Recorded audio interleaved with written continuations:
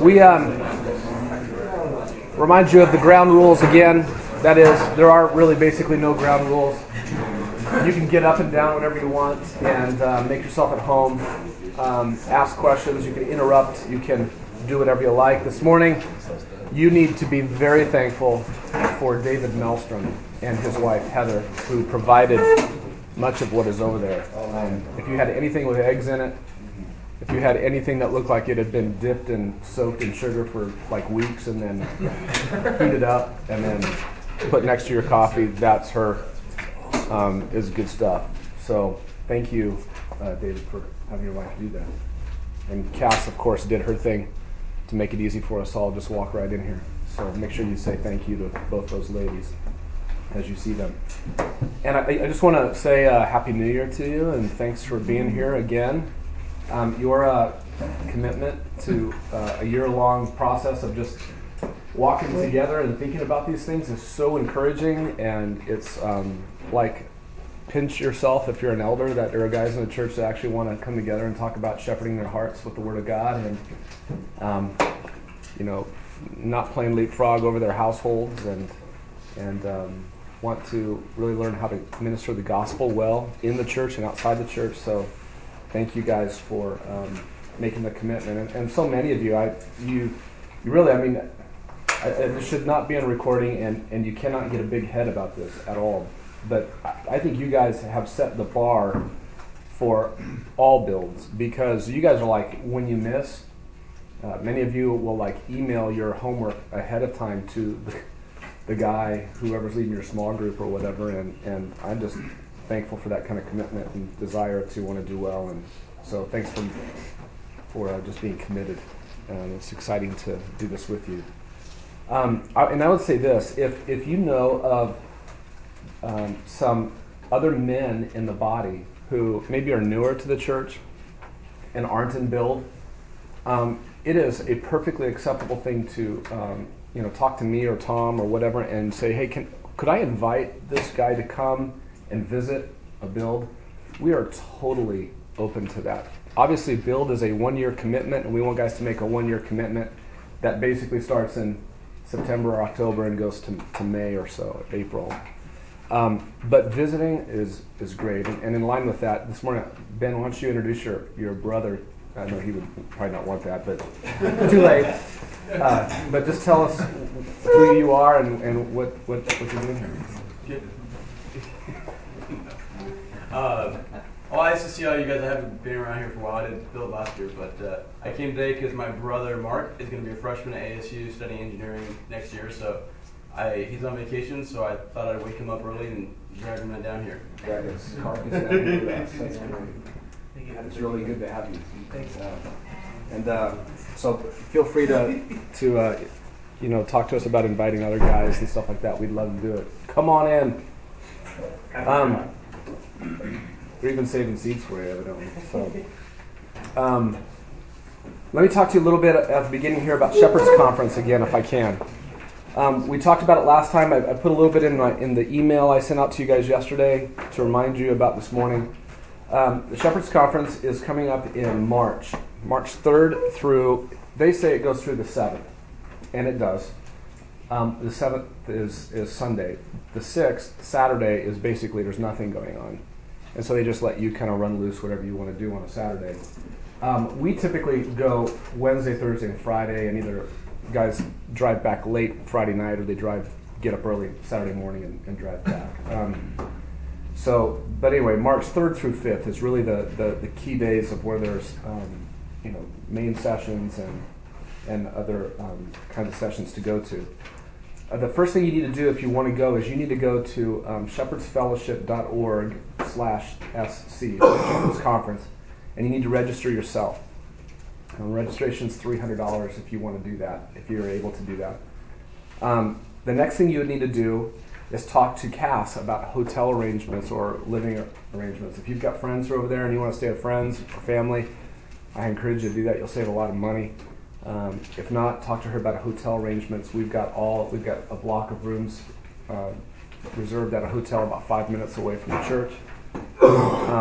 And then you need to talk to Cass about your travel arrangements. There's a number of different things that we do. Most of the guys just carpool out.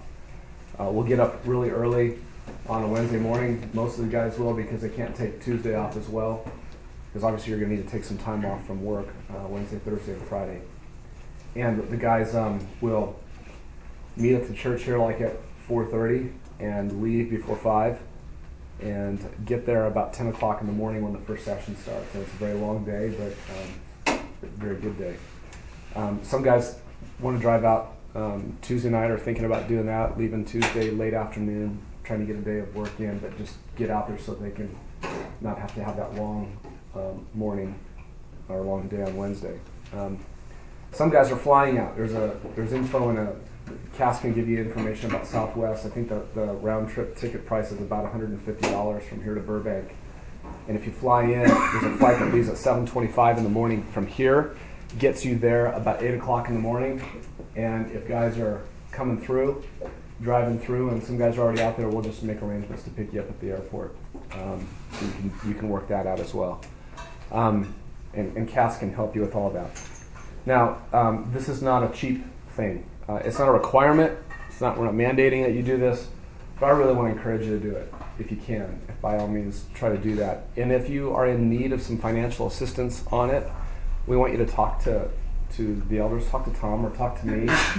I was talking with Mark Cronwald, one of our elders, the elder who's oversees our finances, and was telling him about it, and because he's not obviously here with us in build, and he said, let's if this is something we really feel like the guys should be a part of, and we want them to be there, let's work together and let's help guys get there. So if you have a scholarship need, for instance, let's say you could come up with your registration fee, but you wouldn't be able to come up with your hotel.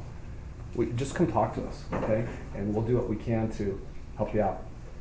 All right? Or maybe you've got enough to be able to take care of your hotel, but not conference or whatever. Let's just talk. Or maybe you're not able to do anything. Just come talk to us, okay? We want to be able to have as many guys go as possible. It's just a great opportunity to be together. I mean, 6 hours out, lots of fun and talk and fellowship and getting to know new guys, and 6 hours back, but all of the time just to be together and go to sessions and hear really great preaching and hearing all kinds of teaching sessions on issues that are confronting the church today. And it's just a lot of fun, a lot of like-minded people around you there. So, anyway, we'd love to have you do that. Matt Dodd, question. When did you say when did it usually get filled up? Probably by the end of this month. They just opened the registration in December, and usually sometimes in January into February it gets filled up. Now I don't know if it'll be that way this year again, but we should probably do this sooner than later. Tom. Even though the conference is a little on the pricey side of conferences, there is no outside food expense. That's right. Because they completely feed you with incredible food. Yeah, there might be a dinner for you. Yeah, and a lot of times we eat together too. And there's easily $300 to $500 worth of resources they give you. $300 to $500. Easily. I don't know, what bag did you get? Because the bag they give me always has about maybe, I don't know, let me think about that. 300 to 500 pounds anyway. Yeah, 300 to 500 pounds, I think is what you meant. Well, they also, I mean, the last couple of years, you pay $300, you get a huge, I mean, your bag is... It's 300 pounds. It's 300 pounds of books they just give you free, and resources they give you free. Plus, they give you like a $50 gift card to the bookstore. So, I mean, you're gaining, you're probably paying less than $200 for the conference, I'm thinking. Right? If you include food, I think you're making money. Oh, that's a great idea. I didn't think about that. That's true. You're going to get paid to go to this conference. Yeah. In fact, let's just change this right now. We're paying you to go to Shepherd's. No, wait, they're paying you to go to Shepherd's. We're not paying you. Anyway, if you'd like to do something about that, will you please, just come up and tell me afterwards. Email me, call the office, call Tom, whatever. We want to make sure that we do that. The guys who are in H3, who meet have all been invited and are considering going. Anybody who's been in Build in H3 in the years past, but who may not be in Build in H3 this year, are being invited to go. I mean, we want as many of the men who are wanting to really be plugged into this body and serve in this body to go. So we'd love to have you there. All right. Any other questions that you have about it? I don't remember does anybody remember who the main speakers are? Obviously MacArthur, you've got Rick Holland, Steve Lawson, and is it Tom Pennington again? Yeah. You know, is that right? And Mueller. Phil Johnson and Mueller? Yeah, that's right. Wow. Okay. Very good. That'll be excellent. All right. Well, if you have any questions, you can come up and ask, and we will be more than happy to talk about it some more. Let's take a look at your devotional quote. As we get into our study this morning, we're going to be talking a lot about the mission of the gospel from Acts, and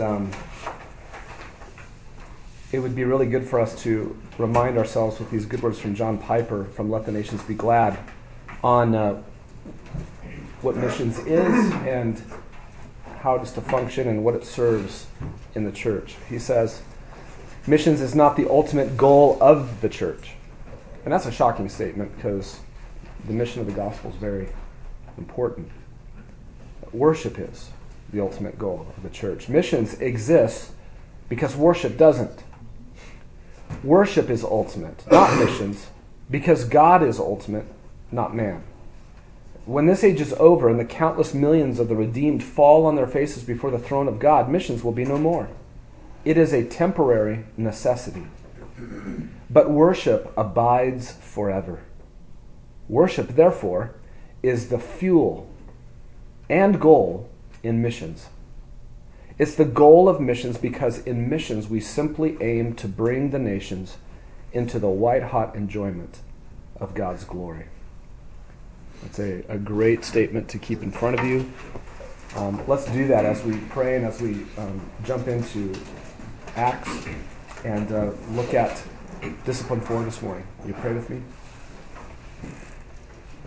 Father, at one time we were not worshipers of you, and yet somebody was intersected our lives, was already in our lives, and felt compelled and desired to bring the gospel to us. Maybe it was a mom or a dad, a sibling, a stranger, a friend. And Lord, you were tender towards us. You were patient with us when we were worshiping ourselves rather than you, and when we deserved wrath rather than a relationship with you.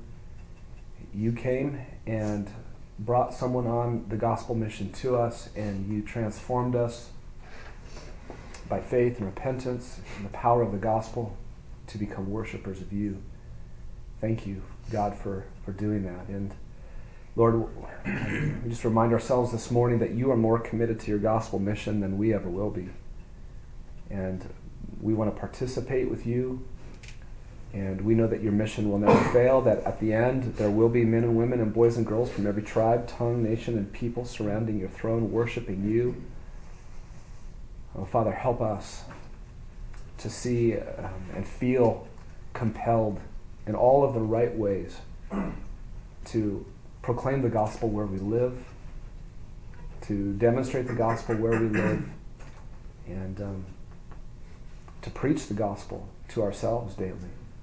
Help us to push the gospel into every square inch of this church so that every ministry is firing on the same gospel mission cylinder as the rest of it. And Lord, use this church in Tempe in any way you desire. Lord, we want to be faithful. We want to walk humbly before you, and we desire your presence in our lives. So God, meet with us this morning.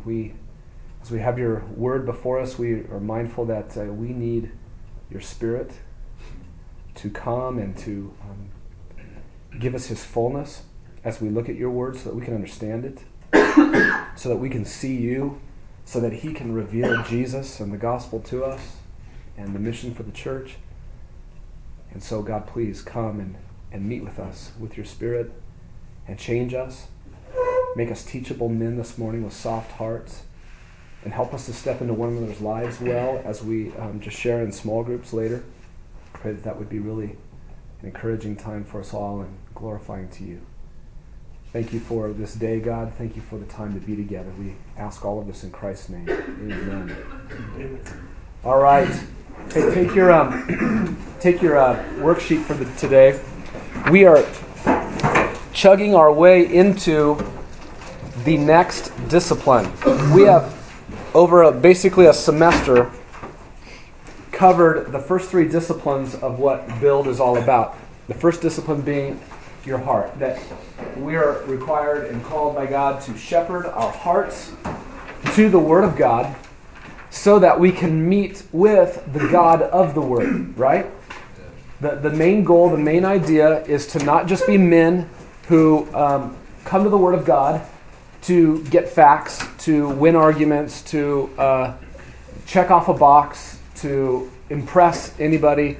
We don't do that. We're not interested in that, because you can do all of that and miss God. You can. I've done it. Have you? You can come to the Word of God and miss God. We don't want to do that. We want to be men who shepherd our hearts and are mindful that the most important thing for my heart every day is that my heart comes into contact and meets with God here in this place with this book, because there is no place on earth where God has revealed himself more clearly than right here. This is the best my soul gets of God right now. This is his letter to me. I'm going to see him someday. He's going to make me like him. But right now, this is the best I have of him. I'm not interested in coming to this for facts only. I want to know him. I want to love him. You need to know him. You want to love him and meet with him in his word. Discipline 1, if you are a man who becomes focused on that, everything else flows out of that. And if you skip over that, you have nothing to say to anybody. To anybody. Because you're a hollow man. You can't be a hollow man. You must be a man full of God, full of the Spirit, full of his word dwelling in you richly. Then from there, I tell you what, the people you live with, discipline number 2, they'll see something. They'll see something. It'll be unavoidable. There will be an aroma in your place where you live that people will just know it. A gospel aroma. So you don't play leapfrog over your household relationships. You shepherd the home. You shepherd those relationships. You are concerned to make an impact on roommates. You're concerned to make an impact on a wife. You're concerned to make a gospel impact on your children. You work on these things. Your parents, if you live at home with your parents, you do this as well. And then, when you do that, that kind of a man who is not playing leapfrog over his heart and over his household relationships, that guy, when he steps into somebody's life in the church, oh my goodness, that's exactly the kind of man you want to have step into the life of anybody at church, right? Or in the life of anybody outside the church with the gospel. It's that kind of person. That's a life of integrity. That's a life of genuineness. That's a life where the gospel is real in that life. And so Build is really just all about helping us get to the point where we're just going to cover these basics, okay? The way to not train men in the church is say, hey, we're going to have a theology class we're going to offer theology proper, and we would like to have you men of the church, if you're interested, just come and attend that. And it's not because theology proper is wicked or evil. But it's because if you skip over these kinds of things and you equip a hollow man with theology, that's a dangerous thing. Can be. So instead, let's just focus on being the right kind of men. Let's just bring our hearts to the Word of God. Let's take a year together and just work on this discipline, and hopefully we'll never graduate from this discipline. Okay? Let's work on our home relationships, and let's step into the lives of people. And let's evaluate and establish that pattern. The fourth discipline that we have is on the qualifications, primarily the qualifications for deacons found in 1 Timothy 3. We want to put before the men of the church that set of qualifications and the elder qualifications in 1 Timothy 3 and in Titus 1. If you are a man who's focusing on your heart with the Word of God, and you are taking care of your household relationships, and you are stepping into the lives of people in a gospel-influencing kind of way, God is in the process of making you a qualified man. for either deacon, serving in the church in that capacity, or as an elder. And it's just a matter of time. You put a man, there's one more necessary ingredient that we maybe sometimes aren't crazy about. Shepherding your heart, shepherding the home, stepping in the life of people in the church, plus time. Time. It takes time. Nobody gets put in the microwave and you hit quick 30. Okay, I don't even know what the other buttons are for anymore. If I need to punch 5 minutes in, I go 1, 2, 3, 4, 5, 6, 7, 8, 9, 10. Because it's just quick, right? I can do that quicker than I can go. Maybe I can't, but I just do that. But the point is, we want things quick, and this doesn't come quickly. And you've got to be able to be a man who's committed for the long haul of walking this path and walking that walk. So, qualifications. This morning and next time together, we're going to look at what deacons are. Now, I was thinking this morning, back on in February, at the end of February, I will have been walking with Christ for 25 years. I can't even believe I'd say 25 years. That just seems so old. I have been to 9 churches in my 25 years. That was surprising to me. And most of them all were within the first, 6 years of being a Christian. But I was in 9 different churches. And do you know how many different views in those, out of all those churches there were concerning deacons? 9. I've been to some good churches, I think. And so if I say to you, we're going to put the qualifications for deacon up in front of you, there might be some of you, when you hear the word deacon, you just start going, what? Why would you? What's important about deacons at my last church? Weird. It's weird. Okay? Don't want to be a deacon. Not like that. Okay? I understand. In some churches you go to, deacons are the ones running the church, and everybody knows it. In some churches, deacons are running the church, and nobody knows it. In some churches, there's another group called elders, and the deacons are still running the church, and the elders, I don't know what they are. In some churches, there just are no deacons because they just don't even know what to do with deacons. Churches don't know what to do with this category. And it's very interesting because there's only 2 offices that have been given to the church of servant and of leadership in the church. Elders and deacons. Would you go to a church where there's no elders? I wouldn't. I think that's probably a scary place. There's probably men functioning there as elders, even though they may not be called elders, but still. So, but why do we negotiate away deacons? It's found in the same passage, 1 Timothy 3. Paul doesn't. He says, likewise, deacons. But we're content to be fuzzy about deacons. What is that in the church? And if we're not, and if there's something important to being a deacon in the church or having deacons in a church, if it's like a necessary part, like Titus says, Paul says to Titus, you need to complete what remains. You need elders. And I would think he would say, too, without deacons in the churches. If there's something really important with deacons, but we're fuzzy on it, we're content to leave it fuzzy, then how are we crippling the church in its mission, what it's supposed to do? So, this morning what I want to do is I want to go back to a time in the church when really there weren't deacons. In fact, there weren't even elders per se. This is so early in the church that apostles are still just leading the church in Jerusalem. The church hasn't been scattered yet. And they're functioning, the apostles are, like elders in this assembly, a very big assembly. And they need a group of men to function at a level that they're not on in order for the church to be effective with the gospel mission. And so I call them prototype elders. And I know Acts 6 does not call them elders, and you can't pin me to the wall on that. I won't go there. I won't call them elders. They're prototype elders. And the passage doesn't call them deacons. I think they're prototype deacons. I think what's happening here is a functioning that looks like what eventually becomes in 1 Timothy 3 what Paul's talking about. So let's read Acts 6, just verses 1 to 7, and then I have 6 convictions for you. Acts 6.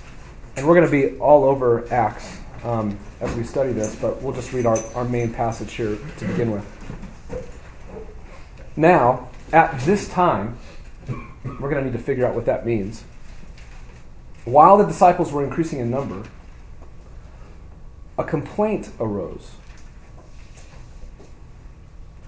A complaint arose on the part of the Hellenistic Jews against the Hebrews because their widows were being overlooked in the daily serving of food.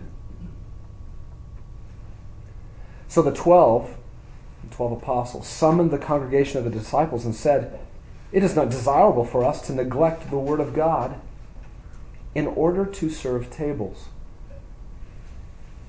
Therefore, brethren, select from among you 7 men of good reputation, full of the Spirit and of wisdom, whom we may put in charge of this task. But we will devote ourselves to prayer and to the ministry of the word." Well, the statement found approval with the whole congregation. And they chose Stephen, a man full of faith and of the Holy Spirit, and Philip, Prochorus, Nicanor, Timon, Parmenas, and Nicholas, a proselyte from Antioch. And these they brought before the apostles, and after praying, they laid their hands on them. And the word of God kept on spreading. And the number of the disciples continued to increase greatly in Jerusalem, and a great many of the priests were becoming obedient to the faith. All right. Acts 6 has led us to form these 6 convictions about deacon leadership as the local church fulfills its gospel mission. Number 1, elders committed to the gospel mission of the church highly value deacon leadership. And again, these are prototype elders. These are prototype deacons. The 7, I think, guys they picked became kind of the prototype for what deacons would be in the church. The apostles here become the prototype for how elders would function in a church. And it is clear that Peter and the guys value this layer of leadership in the church, these guys. Now, I want you to notice how gospel mission-minded these prototype elders were in the church. These apostles possessed a strong compulsion to want to keep the word of God out in front of Jerusalem, so that Jerusalem couldn't go anywhere without thinking about it. I want you to back up with me. Let's take a running start at Acts 6 by going back to Acts chapter 1. And then just watch this. Watch the pattern of Peter and the apostles. Acts chapter 1, verse 8. We know this verse, right? Jesus instructs the apostles saying, "You're going to receive power when the Holy Spirit has come upon you." And the point is, and when that happens, is this: you shall be my witnesses. You'll be people who testify of me. You'll open your mouth and you'll be a testifier of me. You'll do it both in Jerusalem, and you'll do it in all of Judea and Samaria, and even to the remotest part of the earth. Now, go over to verse 22 of the same chapter. Peter knows this is important. Back up to verse 21. You know what this section is about. Judas is gone. There's 11 of us. There needs to be 12 of us. Verse 21, "Therefore it is necessary that of the men who have accompanied us all the time that the Lord Jesus went in and out among us." In other words, we're only going to pick from guys who are with us the whole time.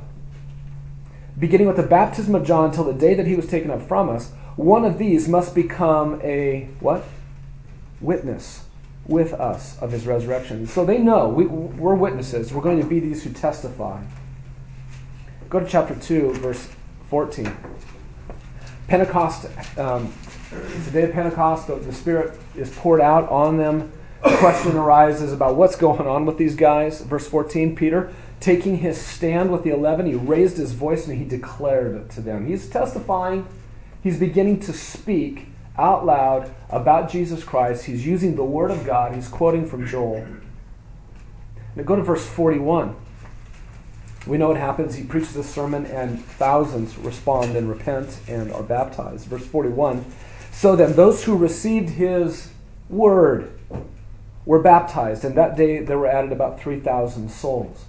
So Peter is already, he's on the move, he's testifying, he's witnessing, he's using the word of God. Look at verse 47. They were all praising God and having favor with all the people, and the Lord was adding to their number day by day those who were being saved. It's an effective testifying that's going on a daily basis. Go to chapter 3, verse 11. What happens in chapter 3 is Peter and John start making their way to the temple. There's a man there who's been lame, and he gets healed, and he's leaping about in the temple, walking about, and in verse 11, while that man was clinging to Peter and John, all of the people ran together to them at the so-called portico of Solomon, full of amazement. And then what happens is Peter testifies again. He's a witness again in verses 12 and following. He starts to declare to them everything that's been going on. Now drop over to chapter 4.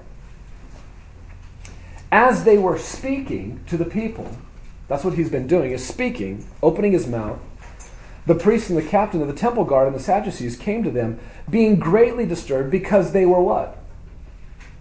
Teaching the people. So the Apostle Peter has been teaching the people and proclaiming in Jesus the resurrection from the dead. And they laid hands on them. They put them in jail until the next day, for it was already evening. But many of those who heard the message believed. And the number of the men came to be about 5,000. So the point here, what's Peter doing? He's witnessing. He's testifying. He's opening his mouth. He's declaring. He's speaking. He's teaching the Word of God in Jerusalem. Drop down to verse 23. No. How about verse 17? Watch this. We know what the religious leadership of Israel is upset about. But, verse 17, so that this will not spread any further among the people, let us warn them to no longer do deeds of kindness to people. No. What are they upset with? That this guy is a testifier. He is a witness with a big mouth and a big message, and he needs to shut up. Let us warn them to speak no longer to any man in this name. And when they had summoned them, they commanded them not to speak or teach at all in the name of Jesus. But Peter and John answered and said to them, whether it is right in the sight of God to give heed to you rather than to God, you be the judge. For we cannot stop speaking about what we have seen and heard. And they threatened them some more and let them go. Verse 23, when they had been released, they went to their own companions and they reported all that the chief priests and the elders had said to them. And when they heard this, they lifted up their voices to God with one accord and they pray. You know this. Drop down to verse 29. And this is a part of their request. Now, Lord, take note of their threats and grant that your bondservants may what? Speak your words with all confidence. No giving up on this witnessing thing. No giving up on testifying of the gospel. We're going to continue to open our mouths. This is Peter praying this with the church. Verse 31, and when they had prayed, the place where they were all gathered together was shaken, and they were all filled with the Holy Spirit, and they began to what? Speak the word of God with all boldness. They're just boldness and courage to speak the word of God anywhere, anytime. Now, you know what happens in chapter 5? You get the whole Ananias and Sapphira thing that happens. That sobers the church. Drop down to verse 14 of chapter 5. And all the more believers in the Lord, multitudes of men and women were constantly being added to their number. So these guys are opening their mouth, they're speaking, and God is using it to unstop the ears and soften the hearts of those who hear it. Verse 17, but the high priest rose up along with the associates, that is the sect of the Sadducees, and they were filled with jealousy. And they laid hands on the apostles, they put them in the public jail, But during the night, an angel of the Lord opened the gates of the prison, and taking them out, and he said, "Go stand and speak to the people in the temple the whole message of this life." And upon hearing this, they entered into the temple about daybreak, and they began to teach. Okay, is there a point trying to be made here by Luke?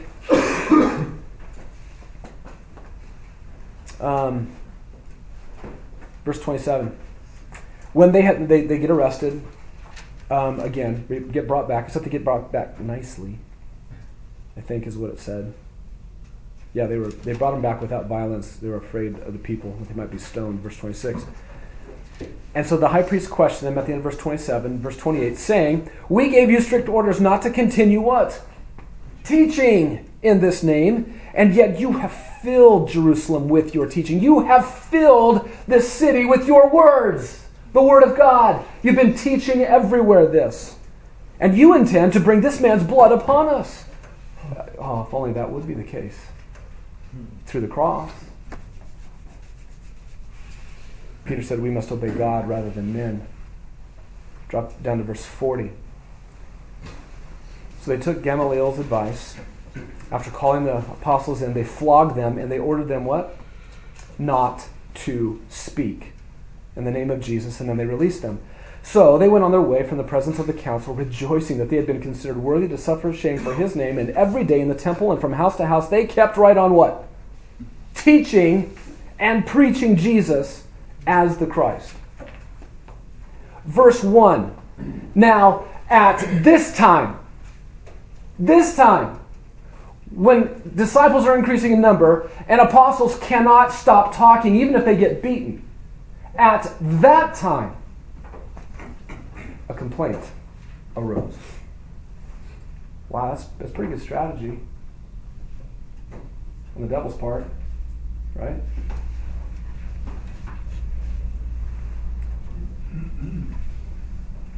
What are they concerned about? Verse 2. It is not desirable for us to neglect what?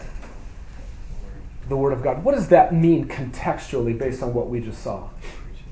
I know what you can hear churches say about what elders do when they oversee the Word of God in the church.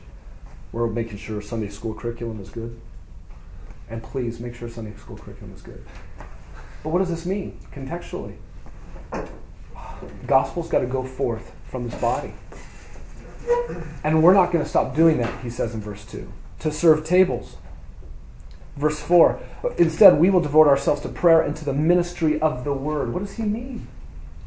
We're going to proclaim the gospel. We're going to fill the city with teaching. What an example.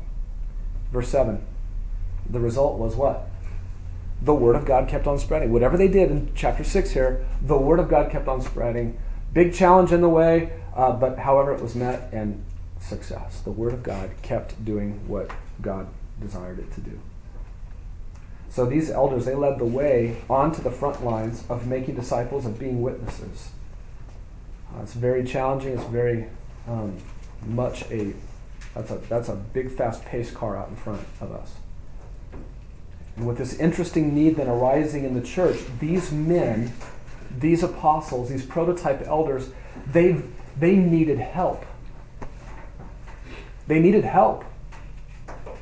They needed help. They needed a specific, some kind of qualified group. They said, look, not just anybody, but 7 men full of the Spirit, full of wisdom, and these men were full of faith in verse 5. There's got to be some type of qualified group of servants who can come alongside us and who can help the church stay on track with its gospel mission. Elders who are committed to the gospel mission of the church, they highly value a layer of leadership like this that can be raised up for the church's sake. So prototype deacons, I think, verses 2 and 3, were raised up to help these prototype elders and the church to remain focused on the weighty gospel mission, on the costly gospel mission. These guys just got beaten for it. And yet it was a very fruitful gospel mission because thousands upon thousands upon thousands are responding. And so, this church isn't any different. Any church is not any different than that early church the church needs men who long to see the church's gospel mission succeed. And it takes men at all different levels doing all kinds of different things so that the church is not disrupted from its mission. The gospel mission of this church, we try to throw it in there, the drawing in, the building up, and sending out, so that's in front of us. That whole mission, though, it's far bigger than 7 men in our church who are elders.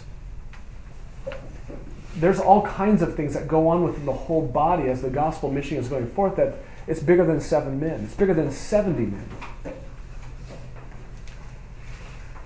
And elders need a whole layer of skilled, qualified, gifted leadership to be connected to be like-minded with in the gospel, to a servant leadership that can complement where we're weak. So number 1, elders committed to the gospel mission of the church highly value deacon leadership. Number 2, deacons are men marked by the fullness of the Spirit. Now, I'm going to isolate just this full of the Spirit statement in verse 3 and in verse 5. Obviously, they need to be full of wisdom as well. They need to have a good reputation. Verse 3, they evidently Stephen was a man full of faith also. I don't want to diminish those, but I want to kind of focus in on full of the Spirit because of the way Acts refers to this. So if you'll let me just do that for a little bit. I want you to now notice with me the ministry and the role of the Holy Spirit in the early church. And so we're going to go back to Acts 1, and we're going to work our way forward again. And I want you to see what the deal is. We're going to go back to Acts 1:8. If you're not surprised about this, again, you'll receive power when the Holy Spirit has come upon you. And when that power of the Spirit comes upon you, there's primarily one thing you all will be. Witnesses.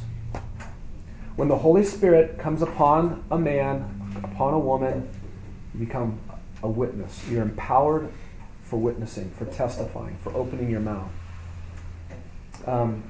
And what is clear as we walk through here, you'll see the nature of the church and the nature of its gospel mission is nothing without the Holy Spirit.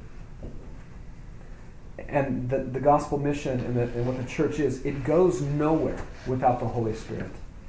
Look at verse 4 of chapter 2. This is the pouring out of the Spirit. They were all filled with the Holy Spirit, and they began to speak with other tongues, languages, as the Spirit was giving them utterance. Drop down to verse 17. This was brought up in prophet Joel. It shall be in the last days, God says, that I will pour forth of my Spirit on all mankind. Verse 18, I will in those days pour forth of my Spirit. Drop down to verse 33. Therefore, having been exalted to the right hand of God and having received from the Father the promise of the Holy Spirit, he has poured forth this, which you both see and hear, which is the Spirit. Verse 38. Peter said to them, repent, and each of you be baptized in the name of Jesus Christ for the forgiveness of your sins, and you will receive the gift of the Holy Spirit. So the Holy Spirit is central to what's going on in the church as it is established and begins to grow. And Peter and the apostles knew this and believed it and acted on it and were influenced by it. Go to chapter 4 now. Verse 7. Peter and John are arrested after healing the lame beggar at the temple. And in verse 7, when they had placed them, Peter and John, in the center of the religious court, they began to inquire, by what power? Interesting. They must have known, obviously a blind or a lame man is walking who all his life had not. There's power here, and we want to know about your power. By what power or in what name have you done this? And then Peter, filled with the Holy Spirit, spoke. So you see, this is the ministry of the Spirit of God in the early pages of Acts. And he spoke to them. Go to verse 31. When they had prayed, the place they all gathered was shaken, and they were all filled with the Holy Spirit. It's a major part of where the church is at. Chapter 5 with Ananias and Sapphira. Is the church concerned about the Holy Spirit? Peter said to Ananias, why has Satan filled your heart to lie to the Spirit, the Holy Spirit, and keep back some of the price of the land?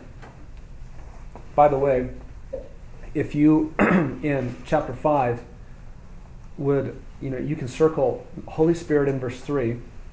In verse 4, you can circle God. And down in verse 9, you can circle Spirit of the Lord. And if you just circle those three words and maybe even just draw kind of a light line through all of them, you have a place where you can really help people see where the Holy Spirit is actually God and thought of as God by the apostles. Because look, verse 3 says, you lied to the Holy Spirit. Verse 4, he says, you have not lied to men, but to God. And then he said the same thing to his wife in verse 9. That's for free. You can have that. They believed this. And I believe I can't find my spot where I was at. So, verse 4, verse 9. All right, verse 17. Watch this. This is interesting. The high priest. He's the guy who's running the temple. I mean, if there's a place on earth where God's ways are to be, everything is to be right, it's at that place. Along with all of his associates, that is the sect of the Sadducees, and they were filled, same language, with jealousy. Wow. So the apostles and the leaders of the early church are filled with the Holy Spirit, but the temple leadership is filled with jealousy. Wow. That's stunning. Chapter 5, verse 32. As they explain, we are witnesses of these things, and so is the Holy Spirit, whom God has given to those who obey him. So you see, when Acts 6 comes along then with its challenge, it was at this time when the holy apostles knew, look, the Spirit of God is central to everything the church is doing and going and trying to accomplish. This church can't go anywhere without the Spirit of God. I can't even speak apart from fullness of the Spirit. And as at this time that a complaint arose, how are we going to solve this? You know what? We better be thinking about the Holy Spirit as we solve it. So, let's pick some men who are full of the Spirit. You see, it's just ride and flow. Everything that's needed here has the Spirit connected to it. And Stephen was this, verse 8. Stephen, full of grace and power, he was performing great wonders and signs among the people.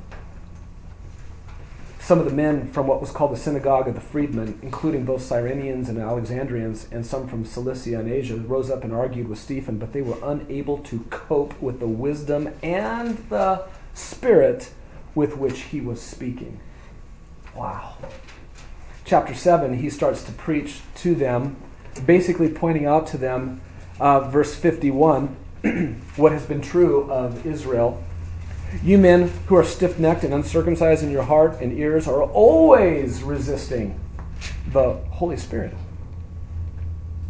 You are doing just as your fathers did.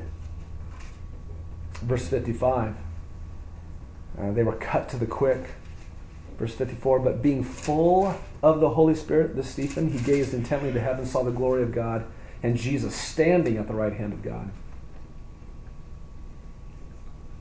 Stephen was a man full of the Spirit. Philip was the same way. Go to Acts chapter 8. In chapter 8, Saul begins to persecute the church, and the church scatters all over the place. And in verse 29, you remember Philip is told to get up and go to that dirt road on the way to Gaza. And verse 29, the Spirit said to Philip, go up and join the chariot where the Ethiopian eunuch was. So he's influenced by the Holy Spirit. Go down to verse 39. When they came up out of the water, when he baptized them, the Spirit of the Lord snatched Philip away.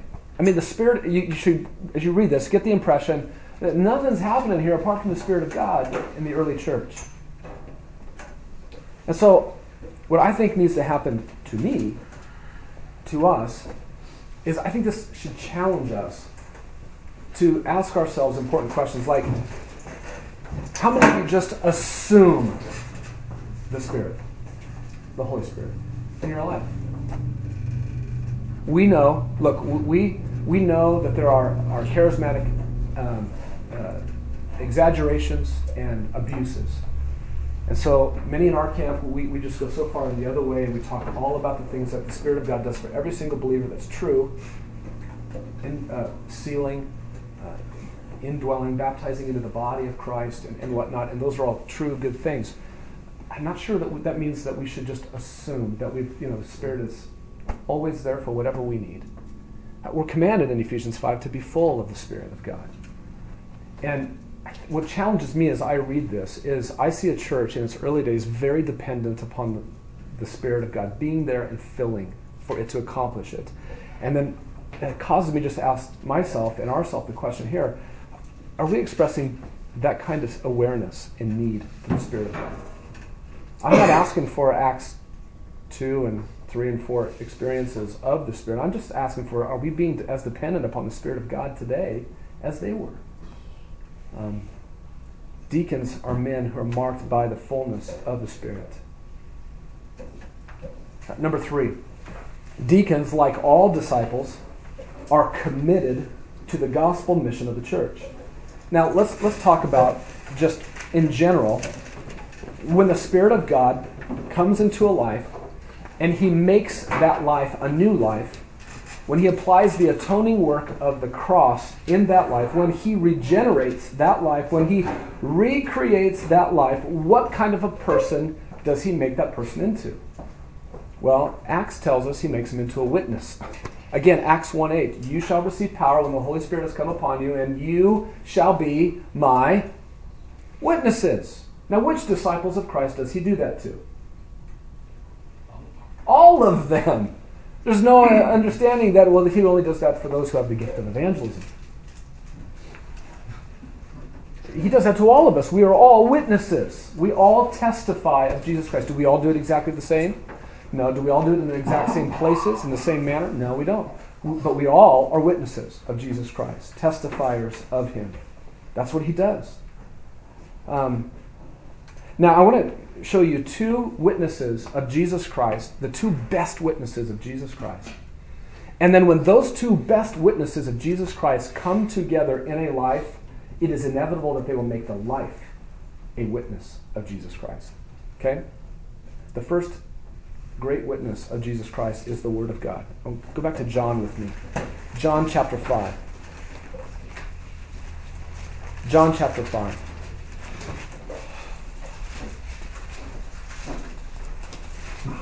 Jesus is having an intense conversation.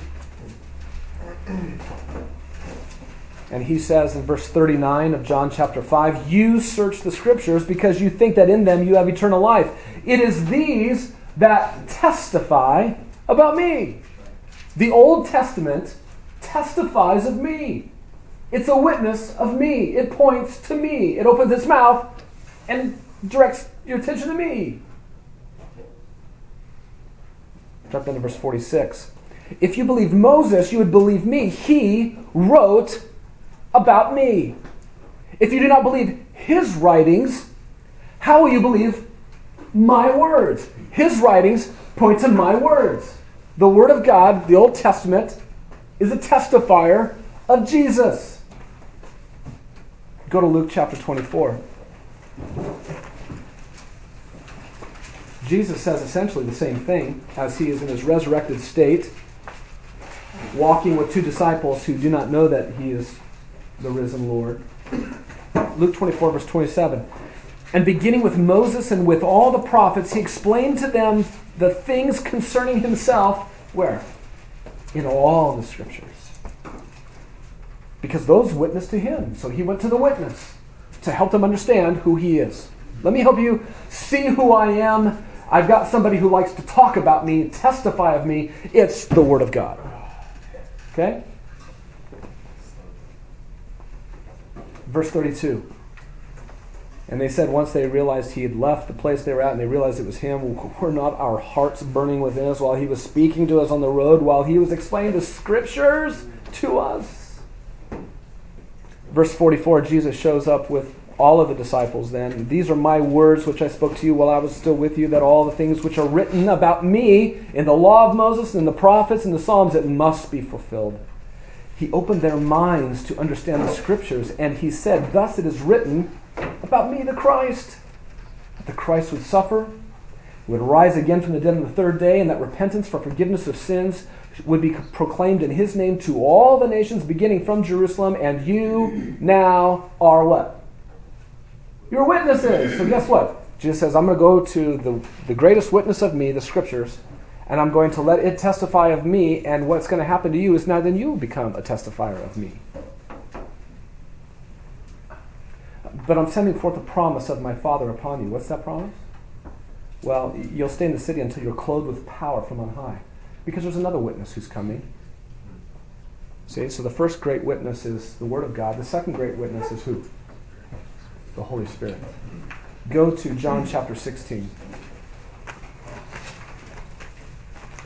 John chapter 16, verse 13. Jesus is in his final night with his disciples in the upper room. He is instructing them, and he says in verse 13, but when he, the Spirit of truth, comes, he will guide you into all the truth. For he will not speak on his own initiative, but whatever he hears, he will speak. And he will disclose to you, or open, reveal to you what is to come. He will glorify me. For he will take of mine and will disclose it to you. All things that the Father has are mine. Therefore I said, he takes of mine and he will disclose it to you. Who loves to reveal Jesus Christ and just open it wide up? The Holy Spirit. Go to Acts chapter 5, verse 32.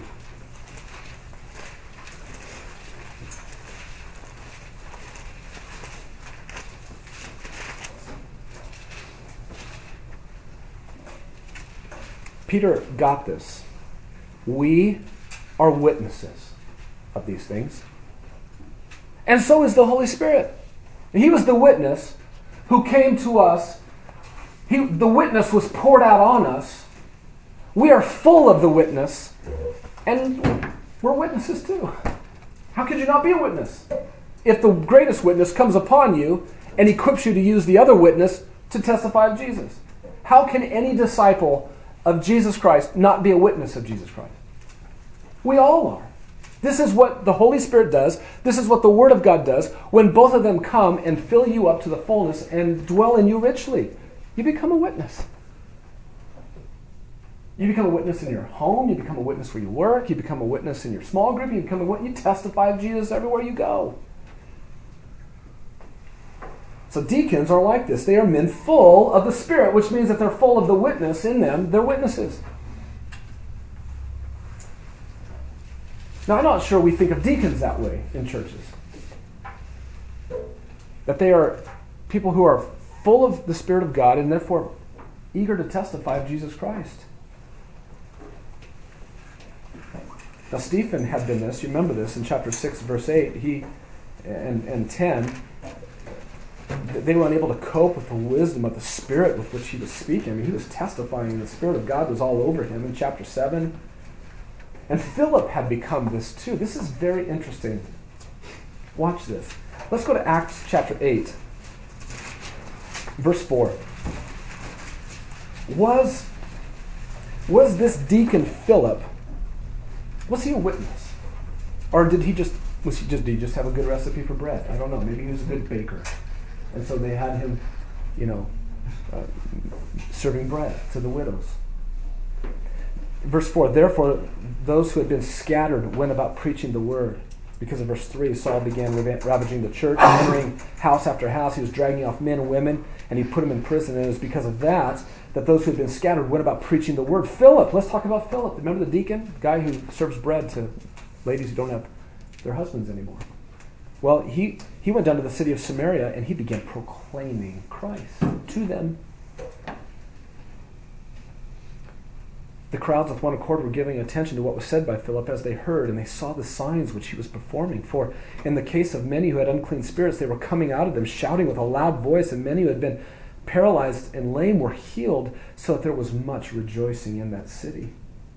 Drop down to verse 12. When they had believed Philip preaching the good news about the kingdom of God and the name of Jesus Christ, they were being baptized, men and women alike. Philip was preaching the good news about the kingdom of God in the name of Jesus Christ. Drop down to verse 26. An angel of the Lord spoke to Philip, said, "Get up and go south to the road that descends from Jerusalem into Gaza. So he got up and he went. Verse 29, the Spirit of the Lord said, go up and join this chariot. And then you know the story. He helps him understand that passage from Isaiah. Verse 39, and when the Spirit of the Lord snatched Philip away, then the Spirit of the Lord snatched Philip away, and the eunuch no longer saw him, but he went on his way rejoicing. But Philip found himself. That would have been cool. I mean, 1 minute you're in the water, and next minute I just found myself here. I don't know. Like, I just find myself in places, but it's not because the Spirit of God's there. I'm like walking, and I'm like, what am I in this room for? Any of you like that? What did I come here for? I don't think that's the same experience. Anyway, but as he passed through, he kept preaching the gospel to all of the cities until he came back to Caesarea, or got to Caesarea, which is where he eventually landed his ministry. Now, let's fast forward and go to Acts 21. You know what Paul's doing here. Paul's making his way back to Jerusalem. He knows that there's trouble waiting for him. He's just spent time with the Ephesian elders on the shores there, or just inland at Miletus, and he's making his way back down to Jerusalem. And in verse 8, on the next day we left and came to Caesarea, Luke says, and now watch this, entering the house of Philip the deacon.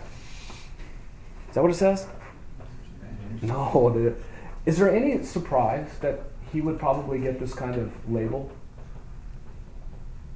No. Because he was a witness, and he was a powerful witness. And by the end of Acts, Philip is not known as the guy who was serving tables. He's known as the guy who's the evangelist. He opens his mouth. He's always been this way. You know what? I'll say this. An evangelist, maybe in seed form, was serving widow's bread. A testifier was serving widow's bread. A witness of Jesus Christ was serving widow's bread. It's that kind of leader that needs to lead every ministry in a church that elders say, you know what, we need help and we need a guy to do that. What kind of guy? This kind of guy who can't help but open his mouth about Jesus Christ anytime, anywhere. It doesn't matter if it's widows getting bread. It doesn't matter if it's people outside and he's on a desert road and he's with an Ethiopian eunuch and he's in water. Next thing he's in a city someplace else. It doesn't matter. It's this kind of guy who opens his mouth and he speaks about Jesus Christ. And you know why? You want this guy? There are no other kinds of disciples to pick from. This is what we all are. This is what we all are. The gospel mission, direction, and influence and flavor of the church gets protected by men like this who are serving in the body of Christ.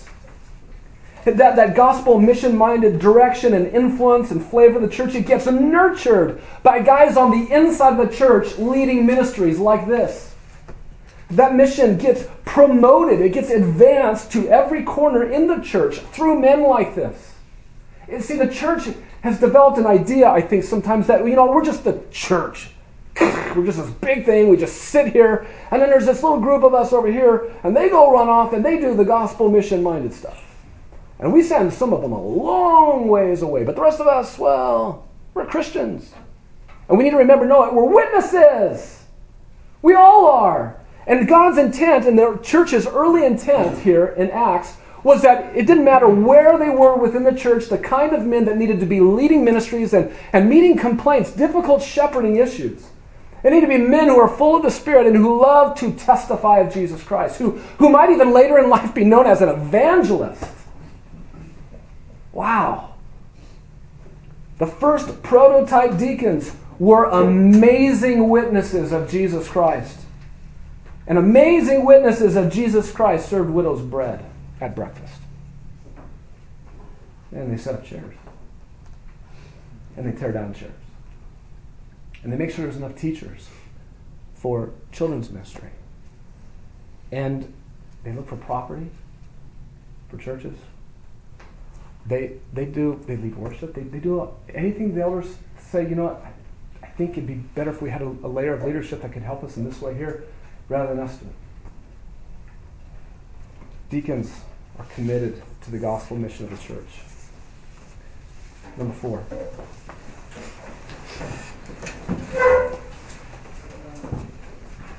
4 will be accomplished after a 5-minute break. So why don't you guys take 5? Okay? And we'll come back. I'll give you a break. Okay, so we're ready to pick up and continue on. The first 3 convictions that we've looked at so far. Number 1, elders committed to the gospel mission of the church. We just established that first, right? That these prototype elders were very committed to the gospel mission of the church. They were the ones leading it. And they highly value this layer of servant leadership. Secondly, deacons are men who are just marked by the fullness of the Spirit, which really all Christians are to be marked by the fullness of the Spirit. But these men in particular are.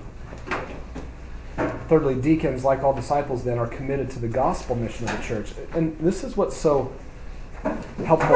I think what this passage did for me a few years ago when I looked at it and really just started looking at it and reading from Acts 1 through Acts 6 and just doing that several times and just kind of watching some of these things. I think what it did for me is it helped me to see that, deacons aren't that group that you're not asking them, I don't even know how to say it.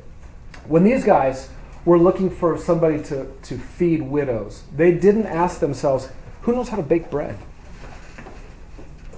They didn't ask that. Why? Because in their mind, that's not what the church needs. People can bake bread and will bake bread and make sure that there's food for these ladies. But what they need, what every ministry in the church needs, is people who are alive with the Spirit of God for the mission of Jesus Christ in the gospel. That ministry there needs that kind of person there. And so any kind of service today that an elder would say, or elders would say, we need something other than an elder doing that. We need a servant layer of leadership. It doesn't matter. I think the church has freedom in which areas to pick, what kind of servant layer leadership you want to do it. But there's only one kind of guy that you really want anywhere. And that is a guy who's full of the Spirit, committed to the gospel mission. And it doesn't matter if that guy's going to stand and serve inside the walls of the church and do that. That guy needs to be a powerful witness of the gospel everywhere. And I'm not sure I can tell you this for me personally. That has never been my perception of deacons before. Never. Well, I want my thinking about deacons to be informed from God's Word. And this gives us, again, an early platform that lets us see what prototype elders, apostles, did with prototype deacons, servants, who served in the body. And they were committed to the gospel mission of the church. In fact, Stephen gave his life for it. And that was the event that God used to just explode the church beyond Jerusalem. And everybody left except the apostles. Not everybody, but most people left except the apostles. They stayed. Can you imagine what it must have been like for the 12 to stay? And we know that James gave his life, the brother of John, not long after this. The church wasn't messing around. It was a tough day to be the church. And you just didn't need a guy who knew how to bake bread doing ministry. You needed a guy who's committed to the gospel doing it. So let's continue on. Number 4. The gospel mission of the church is more effective with deacon leadership. And that's what we've been trying to say. But this area in Acts 6 has the potential to quickly become, if it hasn't already become, make the church stuck. Okay, make the church unable to move. Can you imagine this? Here's what this is, guys. This is a racial tension in the church. That's what it is. Somebody somewhere is doing the race thing and saying, these women over here get food and these don't, and because these are Hebrews and those are Gentiles. That's why. That's what's going on in the early church. Can you imagine what that would do to a ministry of the church today if somebody was, if race became an issue? Would that distract elders?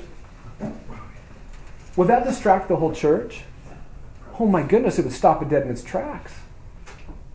And there's no surprise that this was the plan. This was the plan of Satan in the early church. You know, I can do it easily. You just pit race against race. I can do that. So this had the potential, to completely just stop what was going on. But get this. In a challenged ministry area and situation like this one, God's desire was to bring a certain kind of man to that ministry. These guys aren't just like, hey, just make sure there's a loaf on every plate, okay? That's not what they had to step into. What were they stepping into? Listen, guys, I'm going to serve you bread. Ladies, I'm going to serve you bread. I just want you to understand that, this isn't right. What's been going on? And we can't have this kind of attitude between us and the body. We just can't. This is not what the gospel did in our lives. These guys got to be shepherds. Do you understand what's going on? You're not just putting food on you don't have just an apron on, you're just setting stuff down, people walking through a buffet line. You're like shepherding people. You're going to the Word of God to show, look, this was God's heart in the Old Testament all the time, and nations and Gentiles were going to be a part of what God was going to do. He's doing it now. He is. And now look, we can't fight like this. We can't pull this on one another here. It was God's desire to bring a certain kind of man to the ministry. And what was he known of most of all? Not as a good baker of bread. He was full of the Spirit, and he was gospel mission minded. He was willing to give his life for the gospel. And Stephen did. That kind of man needs to step into the middle of complaint with his gospel mission influence and redirect everybody's thinking. Yeah, everybody's going to get fed, but what's the worst problem here is we're going to fix this thinking. And the right kind of man for it is somebody who's committed to the gospel of Jesus Christ. That just is a radical transformation of what I think a deacon should be.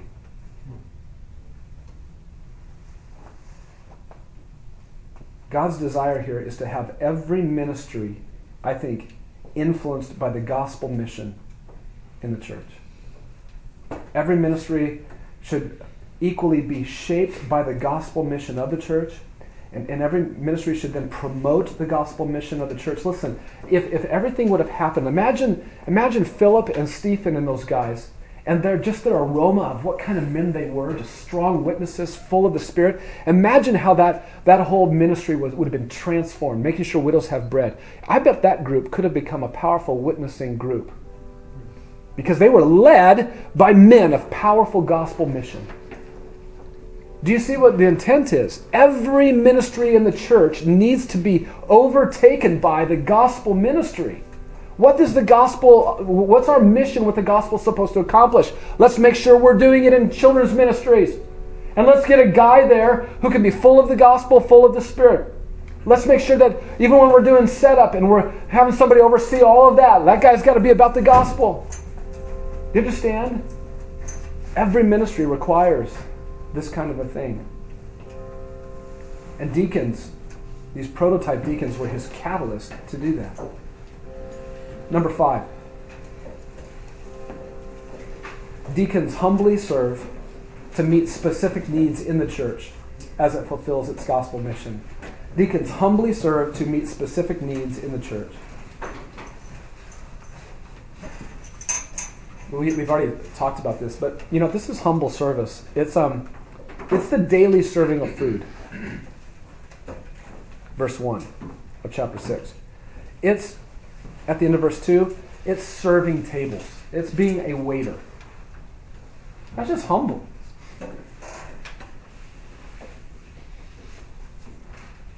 But it's specific. It was a specific complaint that arose. And the prototype elders focused people in that direction, involved the body and focused people in that direction. What do you think happened when that whole problem was taken care of? What do you think happened to these 7 men? One of them got stoned. Yeah, he did. The other one moved to Samaria. And that was connected with the persecution. But theoretically, what do you think would have happened? We don't know. What do you think would have happened to Philip and Stephen? Let's say before persecution came, let's say this was taken care of, and it wasn't an issue anymore in the church. It was resolved in the gospel in a beautiful way. What would these guys be doing? Probably go start different churches. Maybe they would be doing something else. But one of the things that we've done with this, and the way that we look at it is, as long as a specific need exists, that's as long as you throw a deacon at it. Needs to be a qualified man. We'll talk about that next time. We'll go through 1 Timothy 3 together, and specifically the qualifications for him. But what happens when that need is over? Let me give you an example in our case. What happens when we don't need Mike Caruso anymore to do helping us find a facility? Is he not deacon qualified anymore? No, he may always be deacon qualified. But what happens? Do we continue just to call him the deacon helping us find a facility? Deacon at large. Deacon at large? Just floating deacon? What would you do? If it's for a specific need that arose, that the elders said, we need some help with this, and that need has a beginning and an end to it, his position maybe just is over, doesn't need to do it anymore. That's not a statement on whether or not he is saying that he's no longer qualified, or maybe we shift his deacon service someplace else where he's capable and gifted to be able to serve. But the deacon service began because the prototype elders saw something of a need, and it would most likely, I think, end when the elders see the need being met. So that's what we've chosen to do. I draw that from principle here, not from an actual command to do that, but that's just, it seems that would be the case. Let's do the last one. Number 6. Deacons are often near complaints and controversy as the church fulfills its gospel mission. Complaints and controversy. It was at this time, while the disciples were increasing in number, that a complaint arose. A complaint. Here's what's true. Young men who get excited about gospel ministry, you know what they want to do? They want to preach. And they want to teach. They want to teach the word. And the reality is the church is looking for some men who will step right into the heart of a complaint and care for people with the gospel. Where are those men? Be that kind of man who wants to see the gospel go into a ministry in the church that it needs some help. Maybe there's a complaint. Maybe there's controversy everywhere.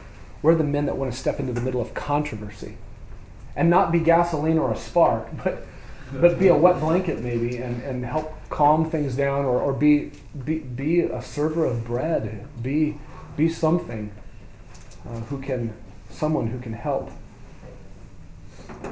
Is this a legitimate complaint that arose? Is this a legitimate complaint? Yeah.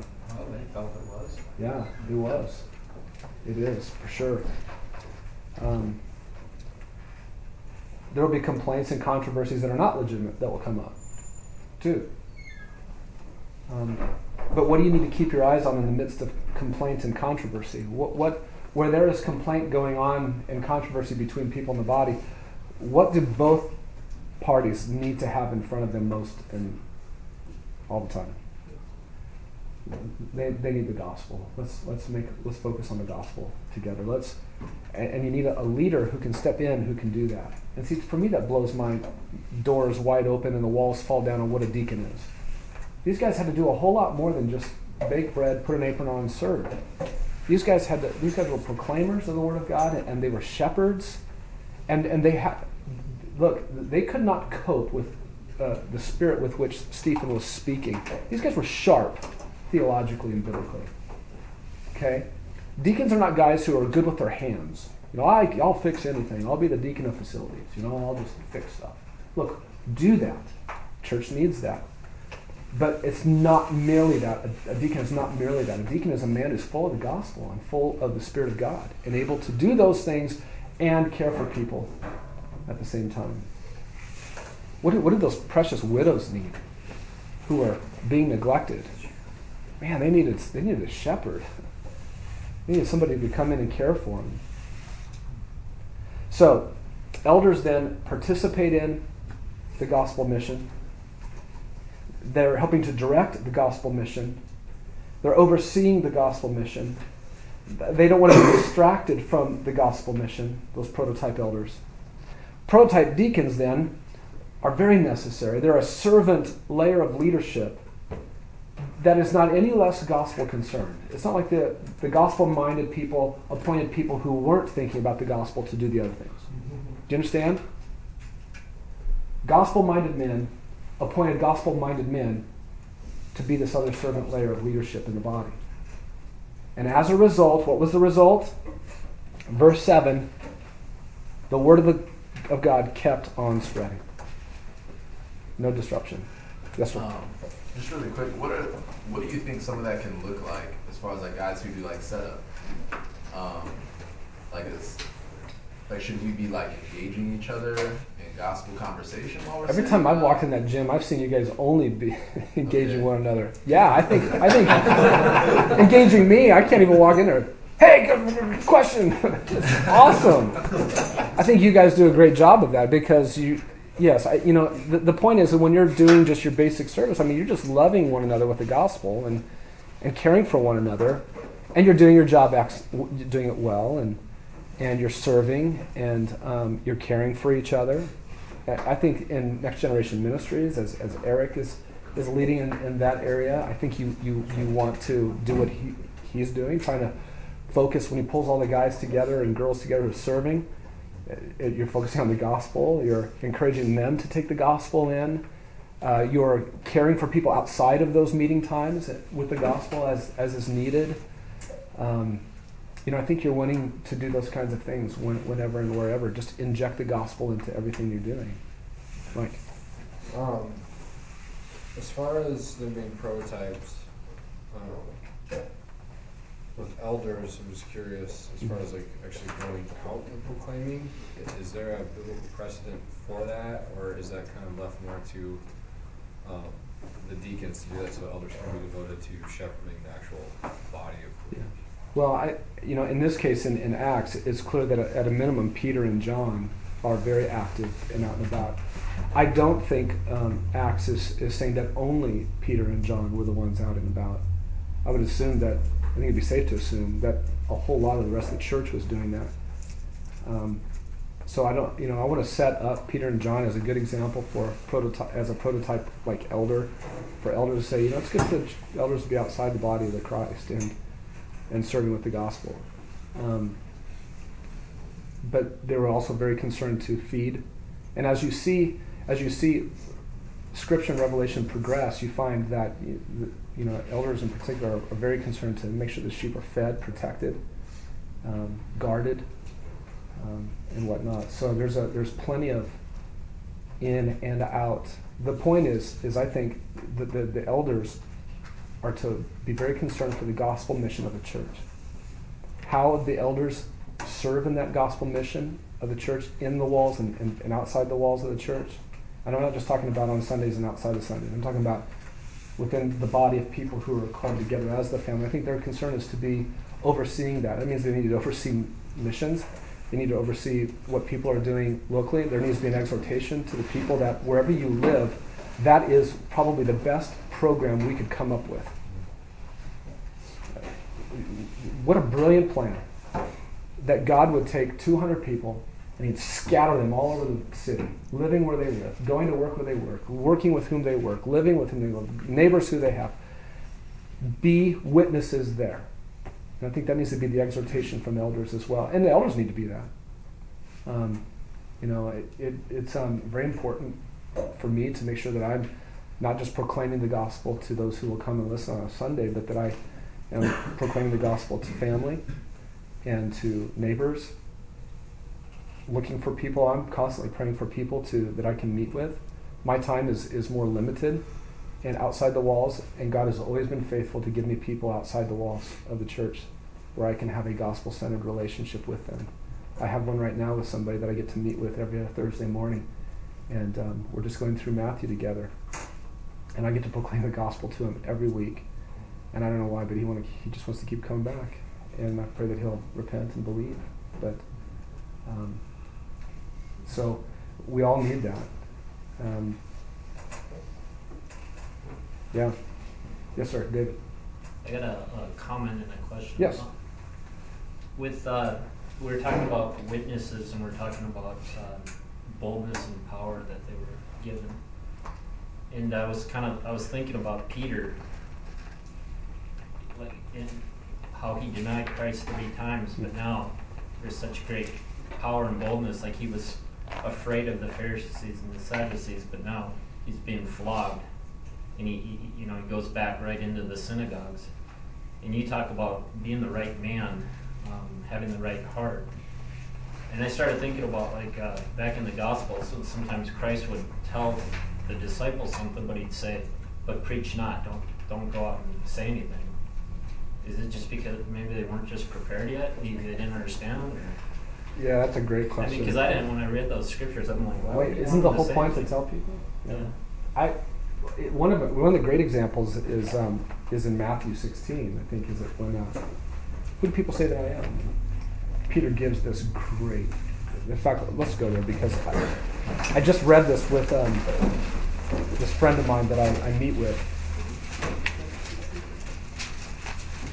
Kids did this in children's ministry last year. Oh, did you really? Well, I should let you give the explanation of it. It's really a fascinating. You should have let me know. I would have brought the little stick. I was going to say, we got to stick about this in Mike and I. Oh, really? That's pretty awesome. That's cool.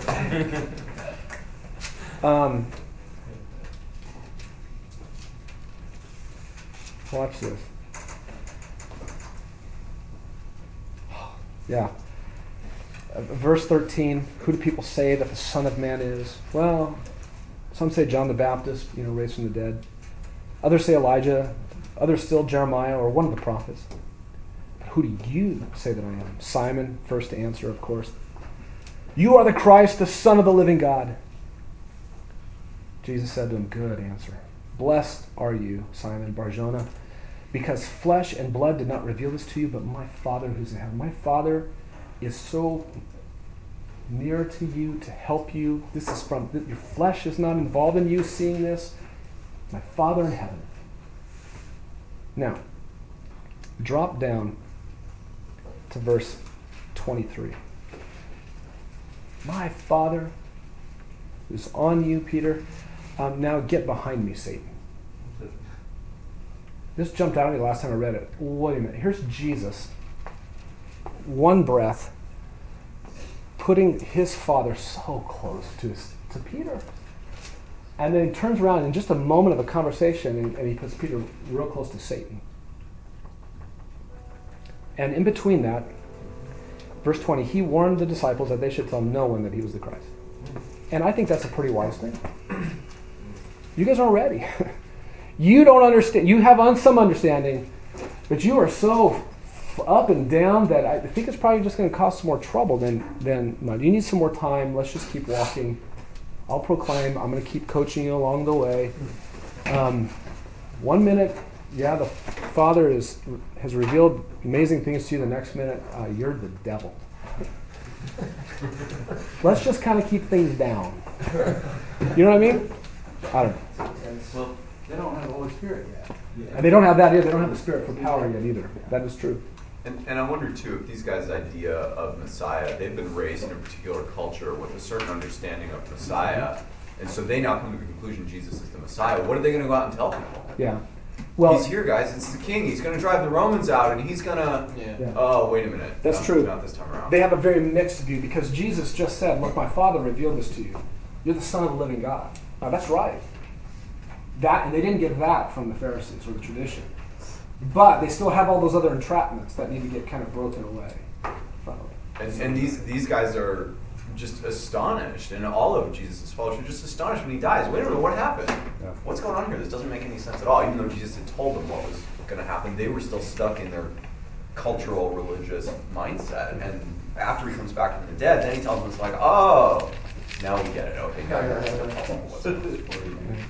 Matthew 9, I think it was the same thing. You don't have to turn there. I think it was Matthew 9.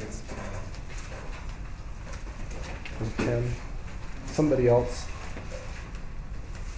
I think 9 is carrying on with people in 10.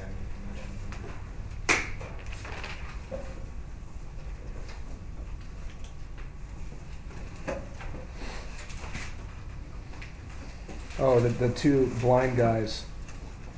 Verse 30, their eyes were open and Jesus sternly warned them, see that no one knows about this. But they went out and spread the news about him all throughout the land. He did that at times because it was just impossible for him to do what he primarily needed to do, and that was proclaim the gospel. And there were times when he was just so mobbed that he was just like, guys, put me in a boat. And he pushed me out in the water a little ways to get me away from it, because in Mark's account it talks about how it was a violent kind of interaction with him. He was getting bruised around. So he put him out in a boat, and it's because everybody wanted to be healed. And he did that too. But it was hindering his ability to go about and just preach. I mean, they weren't eating. They weren't able to eat in Capernaum. His mom and family, his kinsmen come to him. They're concerned about him. They think they thought he lost his mind. And he's just like, look, less people mobbing. Let's just be quiet. Just go tell the priest that you don't have leprosy anymore. Obey Mosaic law. Do that. And you're obedient. You don't need to go tell everybody. So, yeah. There's a right time and a best time and the right equipping of people to do that, and they needed to wait for some things to happen, and he needed to be crucified, and he needed to be raised, and he needed to ascend, and the promise of the Spirit needed to be poured forth. All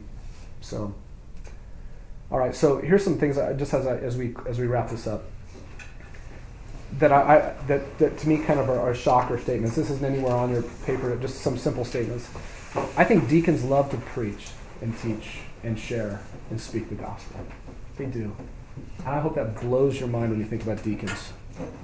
Deacons should love to open their mouths about the gospel. They love to evangelize. These guys did, didn't they? Deacons must be able to shepherd people. Need to be concerned about people where complaints arise. And deacons love to bring the gospel to bear on their ministry. They love to. You know what every Christian does. If you're in a small group, you love to bring the gospel to bear on your small group. You do. That's what it means to be a Christian and to be a testifier. So, yeah. What we will do next time together is we'll actually be in 1 Timothy 3, and we're going to walk through the qualifications, and then I'm going to give you a resource that will help you begin to maybe give you some ideas on how you can prayerfully you can pray through the qualifications for deacons on a weekly basis. On Monday, isolate a qualification, and you can pray about it. Tuesday, you'll pray for this qualification. You're on third. Wednesday, you'll do the next, and so forth through the week. And not that you have to do it exactly like I'll give it to you, but the point is, I just want to encourage you to start becoming prayerful about it. When we say we want to set the qualifications in front of you, what does that mean? We want you to just read them every once in a while? No more than that. We want you to be prayerful about them and set them in front of you, okay? And we'll walk through 1 Timothy 3. So, now let me talk about your assignment for next time. For January 23rd is our next time together. Oh, and I forgot something else too. In my email that I sent out to you guys yesterday, I put it in there. We're pushing back 1 week the build meeting in February. Is it February 20th? It's not the 20th. It's going to be the 27th. Okay, so you need to, in your front of your notebook, you need to pull the sheet out and mark that 20th off and make it 27. And if that throws you off and makes it impossible for you to be there, I'm really sorry for doing that. But the elders need that weekend. It was the only weekend we could pull off an elder retreat together. So make sure you get that. Your assignment. This is somewhat unrelated. I like to do this assignment every year just to hear from you guys and from a new wave of guys coming in about just your current involvement and connectedness with our Sunday worship service. There was a time in this body where all we needed really help with was just making Sunday happen. I remember when I first came, we were meeting over in Tempe High School. There were countless Sundays at 4:45, 4:50, and I was helping leading worship at that time too with Josh and stuff. And we would stop and we would just pray and say, God, I don't know if we're going to be able to even pull 5 o'clock off. We're having problems. We didn't have people. We had sound issues. We had the air wasn't on in the building. Couldn't get it on. It was 90 degrees, and it was just like we needed twice the army of people for Sunday just to make Sunday happen. And so this assignment arose out of that. Asking guys, are you currently involved in a ministry connected with our Sunday worship service, children's ministry, frontlines, PowerPoint, communion, worship team, set up, tear down? Please list below. If not, where can we put you? We're not in the same place. You may walk in now into the church and you not feel that at all, because now it's almost like we don't have to be dependent as much as we used to be, at least it seems. But I still want to know if there's some ways in which you're serving on Sundays, because for us in a church like us, the thing that requires the most manpower is really still Sundays. Lots going on over there. How many kids over on the other side of the campus? Over 80. A lot. Over 80. Over 80. And there's over 200 in the gym. Sunday's like a third Yeah. of church. Yeah. A third of our church doesn't know the right hand from the left. That's right. That doesn't sound good, does it? So anyway, That's where we're at, brother. It's where we're at. Take it Which with you. third it is still up to debate. That's right. What I'd like for you to do is just work through these questions from your vantage point. Look, and if it helps you to be anonymous, so you can really say what's on your heart, don't put your name. I don't care. But I just want to hear, how would you describe the effectiveness of our Sundays as a whole in bringing people into contact with the gospel of Jesus? Do you have any suggestions of how we can do that better? In the ministry you're involved in, if it's a small group, if it's something on Sunday, whatever, do you see any ways the ministry needs to tighten up the way that it carries out ministry so that leaders lead more effectively and efficiently? We can always do that better. How well do you understand what your current role is in your ministry on Sundays? Write out what you think your current role is. Well, I think this is what I'm supposed to do. I'm not really sure. And then we can double check with that and help you make sure that is what you're supposed to do. There was a time when people didn't know just exactly what it was they were supposed to do. And are you currently ministering on Sundays where your heart is and where you think your giftedness lies? We'd love to talk about that for you. Whom do you see doing more than they probably should do on a Sunday? Some people are the type where when they see needs that need to be met, they'll just run and do them all. And it doesn't occur to them to ask others, maybe. They just do it. And the rest of us like people like that. Because then I don't have to do it. Right? And we need to help those people. And then I like to think about procrastinating and things like that in ministry. What effect does procrastinating have? If you put off what it is that you're supposed to be doing to prepare and equip, what effect does that have on others? And if you're in a ministry where you need to find a replacement, how do you go about doing that? How do you make sure that you're helping your team know that you need to be replaced?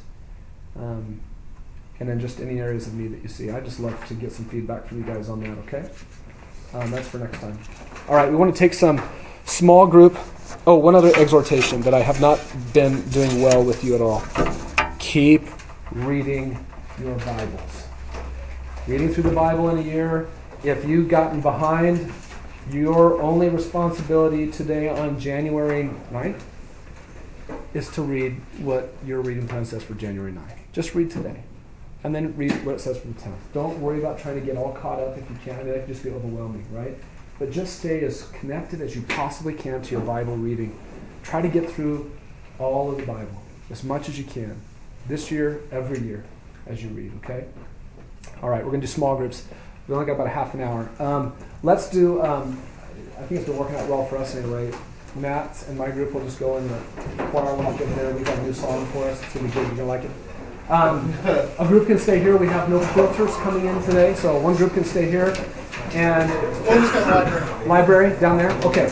Eric's group at the library. So Tom, you're in here. We'll be in here. How does this room get Just like it is. Sure, we're fine. We'll come back over.